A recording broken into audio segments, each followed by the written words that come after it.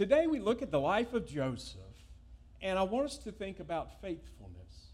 And I want us to look at the conclusion of his life to begin the series. Begin with the end in mind. You've heard that old saying before. And we're going to do that today with Joseph. And so, I'll ask you to take out your pew Bibles. Did you know there are Bibles in our pews? Yeah, they're the red books, not the blue ones. The blue ones you sing out of, the red ones you read out of. And if you will turn to page 48 there, you will see that we're going to read the very last parts of the book of Genesis, first book of the Bible. And Joseph concludes his life there at the end of Genesis. Now, to give you a greater context, last year we looked at Moses, and remember Moses is the one that led God's people out of Egypt because of slavery. Well, Joseph is actually the one responsible for leading God's people into Egypt during famine times, and we'll learn about that. But Moses will begin in Exodus some years later, Joseph in some generations before in Genesis. And so, chapter 50, verses 22 through 26. So Joseph remained in Egypt, and he and his father's household. And Joseph lived 110 years. Joseph saw Ephraim's children of the third generation, the children of mature son of Manasseh were also born on Joseph's knee. Then Joseph said to his brothers, "Why am I about to die? No, I am about to die, but God will surely come to you and bring you up out of this land to the land that he swore to Abraham, to Isaac, and to Jacob." Those are his forefathers. So Joseph made the Israelites swear, saying, "When God comes to you, you shall carry up my bones from here." And Joseph died, being 110 years old. He was embalmed and placed in a coffin in Egypt. And today that is the word of God for the people of God. Thanks be to God. Well, let's pray together, please. Oh God, speak to me that I may hear, and through me that we all may hear afresh and anew this, your word of old for us today. And help us to find great inspiration and great instruction and direction for our lives from that of Joseph as we go forward. For it's in Jesus' name we ask. Amen. Well, you heard, didn't you, Joseph's concluding thoughts of his life. And I want us to think today about the end of our lives, maybe, and what do we want to say at the very end of our days? Or what do we want people to say about us at the end of our days? We may not have 110 years, right? Most likely not. But whatever the number, short or long, there's a lot to be said about where we end up. That's most important. And it's important for us to think where we want to be with that so that we can live our lives accordingly day to day. I want us to do that, as I said, with Joseph and consider these thoughts of his at the very conclusion of his life as we start and kick off this sermon series. And three thoughts today, of course, because, well, Father, Son, and Holy Spirit, Trinity, right? I always use 3 points. Yeah, the first of those is that Joseph thought to himself and recorded that I've been faithful to God my whole life through. And I hope and desire that that's what can be said of me and for all of you as you do reach whatever days those are at the end, that God's faithfulness was most important to you. And you living out a life of faithfulness in response to him was your goal in life. God's faithfulness is a blessing, and for us to live faithfully is quite difficult in life, is it not? Yeah, and the thing about Joseph, as you'll hear in the coming weeks, is that he was a man of great character. He lived a life that was faithful to God. Not that he was perfect. He was imperfect in some ways, and yet the Scripture gives to us many instances where he resisted temptation, where he continued believing in God when it seemed that the jig was up, when he believed that there were more days for him in store, when his life seemed in peril and as if to end. He remained humble when he reached his zenith, his pinnacle, if you will, of riches and power in Egypt. Joseph's life is one of faithfulness in good times and bad, and that's what we're called to do, simply. In following Christ is to live faithful lives. In this story of Joseph, we'll read, there's really 4 stories we'll be reading of. There are 13 chapters of Genesis devoted to this faithful man of faith. And they surround 4 stories. One of those is Joseph growing up in Jacob's house, of he and his brothers. There were 12 of them, including him. And the second story we'll be looking at is Joseph in Potiphar's house, who was a slave owner when Joseph was sold into slavery. And we'll look at Joseph in prison, a time when he was jailed, and how he handled that and lived and dealt with that.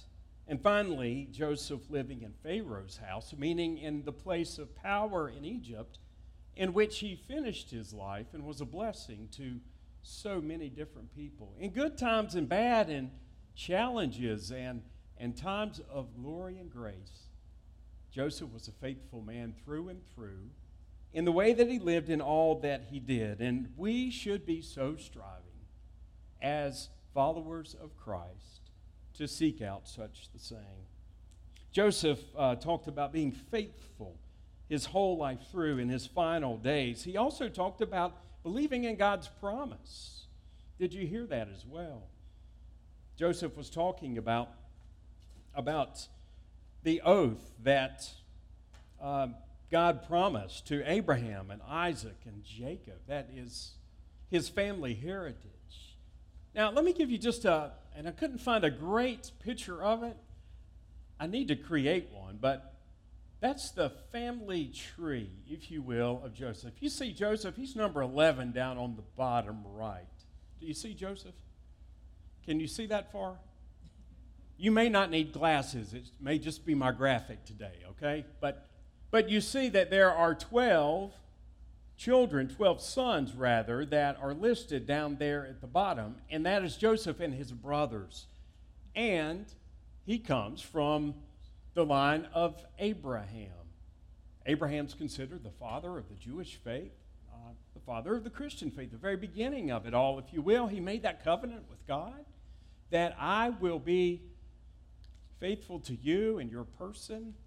And God said, I will bless you with much wealth and many people, many descendants through that covenant. And so Abraham's covenant is what Joseph is talking about and hearkening back to here in his very last days. You see that Abraham and Sarah had Isaac for purposes of the lineage of Joseph. We'll just stick with that. And then Isaac, the son that Abraham and Sarah had waited so long for, married Rebekah and had one of their children, which was Jacob. The other was Esau. There's a whole other sermon series in that brotherly relationship. But for the sake of Joseph, Jacob was one of the sons of Isaac and Rebekah. And with four women, he had 12 children. Now, you hear a lot about blended families today. There's a lot of challenges when couples divorce and they remarry and they have children that are from different lineages. And we think, gosh, that's a new problem. Well, it's not, because in the days of polygamy in the Old Testament, before God said, no, it's not a good thing to just have so many wives and so many children by them. Before that, there were blended families, and these 12 brothers, as we will find, had great sibling rivalries, challenges, and issues because of that. And yet God worked through it all to produce these 12 sons that became the 12 tribes of Israel. Now, that may not be significant in your thinking or in your mind, but pretty much God's nation, the nation of Israel, was divided up into these 12 tribes from that point forward. There are 12 disciples that Jesus chose in the Bible, in large part because that number 12 was a holy and sacred number.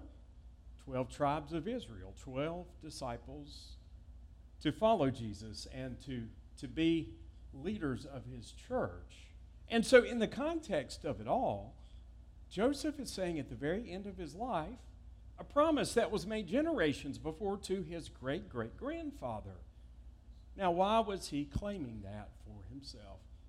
Why was he talking about that as some of his last words? Because it was essential and important to the family, and important to us too. But not just some dusty old promise that his great-great-grandfather made some time back. It was a promise that Joseph claimed for himself, and he lived it out. And we'll be talking about how he claimed that promise of God in his life, his whole life through. And that's how he finished strong and faithful, was he was connected and in love with God. I hope that all of us know that these promises of God that we talk about, ours as Christians in Christ Jesus, are not just some dusty old story from 2,000 years ago, but it's a living and a breathing thing that we can experience just as the first disciples did, just as Joseph did with God's presence and hand as he went through his years. God is alive and well, and his Spirit breathes into us life. And if we will claim that purpose and grasp that promise for ourselves as his children, we will do great things, things greater than ourselves.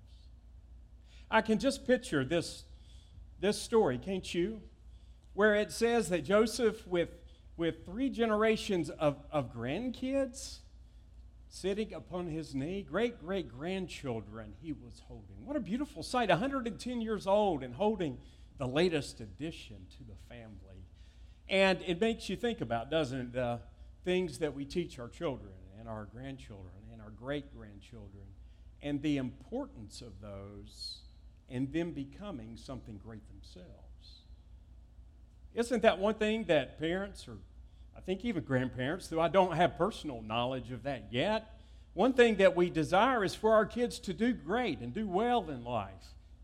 Really, we just don't want them to come back home, so we don't have to support them any longer. No, there's much more than that. There's a yearning, isn't there? I have it in my heart and in my soul for my children to do well. And I'm not just talking about success, because Joseph, as we will see, hit the pinnacles of success with great wealth and great power in Egypt, second only to Pharaoh. And yet he had moments where he was in the pit, in prison, left for dead.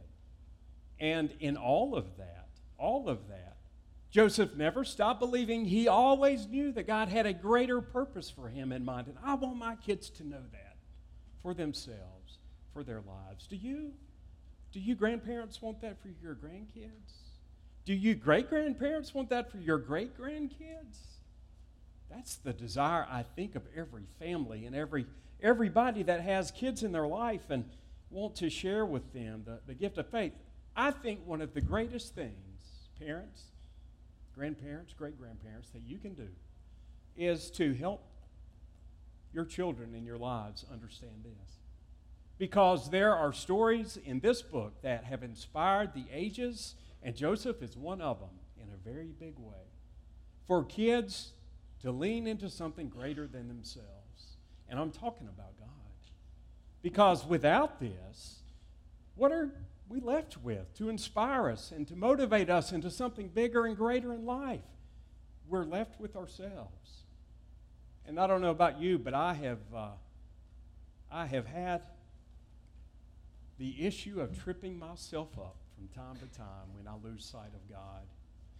The Bible, the Scriptures, reading those stories, having our kids learn those, become a part of their life is such an essential thing to expanding their horizons, to seeing a greater good and purpose in their life.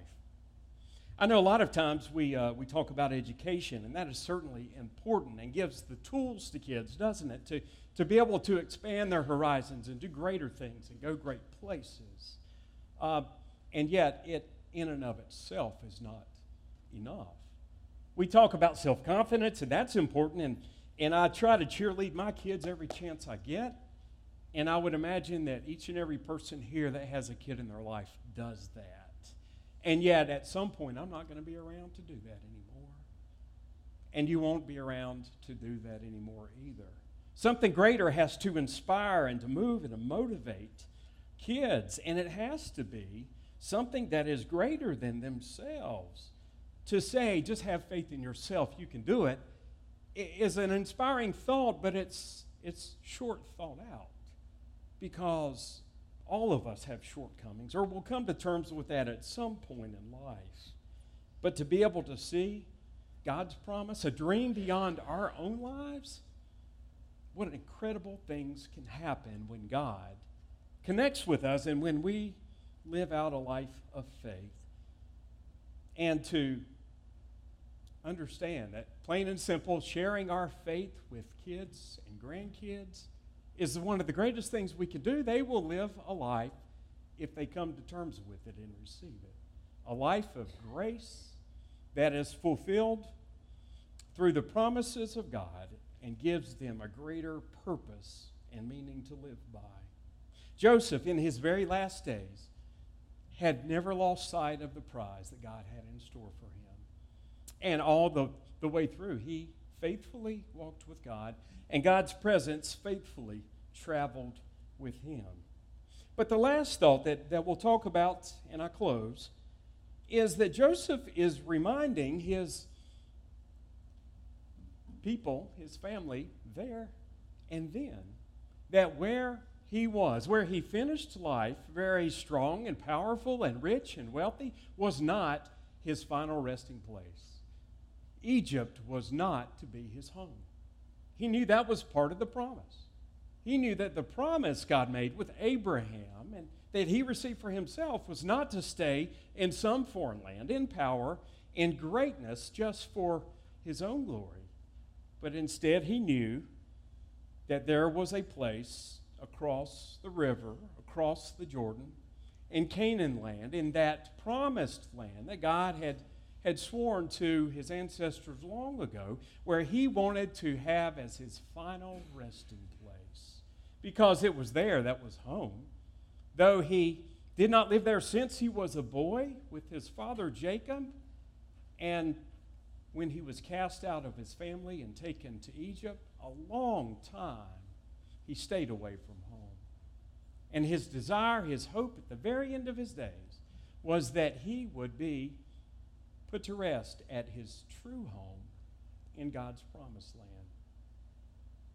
Now, it's a powerful notion, and that would happen later in the history of the Bible. But for us, where is our home? It's not in Israel or not in Canaan or some other place on the side of the world. It's really not even on a piece of property that we might own or a home place where our ancestors might be buried, or even in the cemetery across the road where generations of our ancestors may be buried.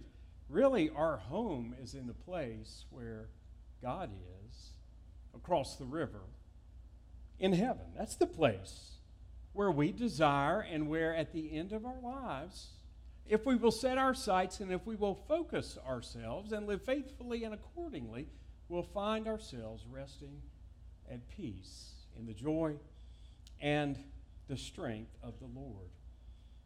Joseph desired to live in that physical promised land made to Abraham. We desire to live and hope to live in that promised land that Jesus Christ came to show us the way to. The way of the cross, where all of our burdens laid down and all of our sins forgiven and all of our shortcomings made up for. The place where the empty tomb reminds us that death is not the end, that there's more to life than this physical body, and then the riches and the wealth that we can gain here. There is so much more in the story of Joseph that speaks to inspire and inform us, and I'm excited about focusing on that in the weeks to come, and I hope that you will be too. And you can be reading about that. You know where the book of Genesis is, right? Yeah, you're doing the Pew Bible, and I'm sure you can find it at his home as well. Read about Joseph and come and hear the ways that God used him to do great things in the world despite the challenges and the detours that he faced along the way. Where we end our lives is not going to have a large measure to do really with the choices we make about what we will do, when, and where, but whether or not we will allow the God of presence and the God of promise to accompany us along the way. And that is what will lead us to a life that is faithfully lived.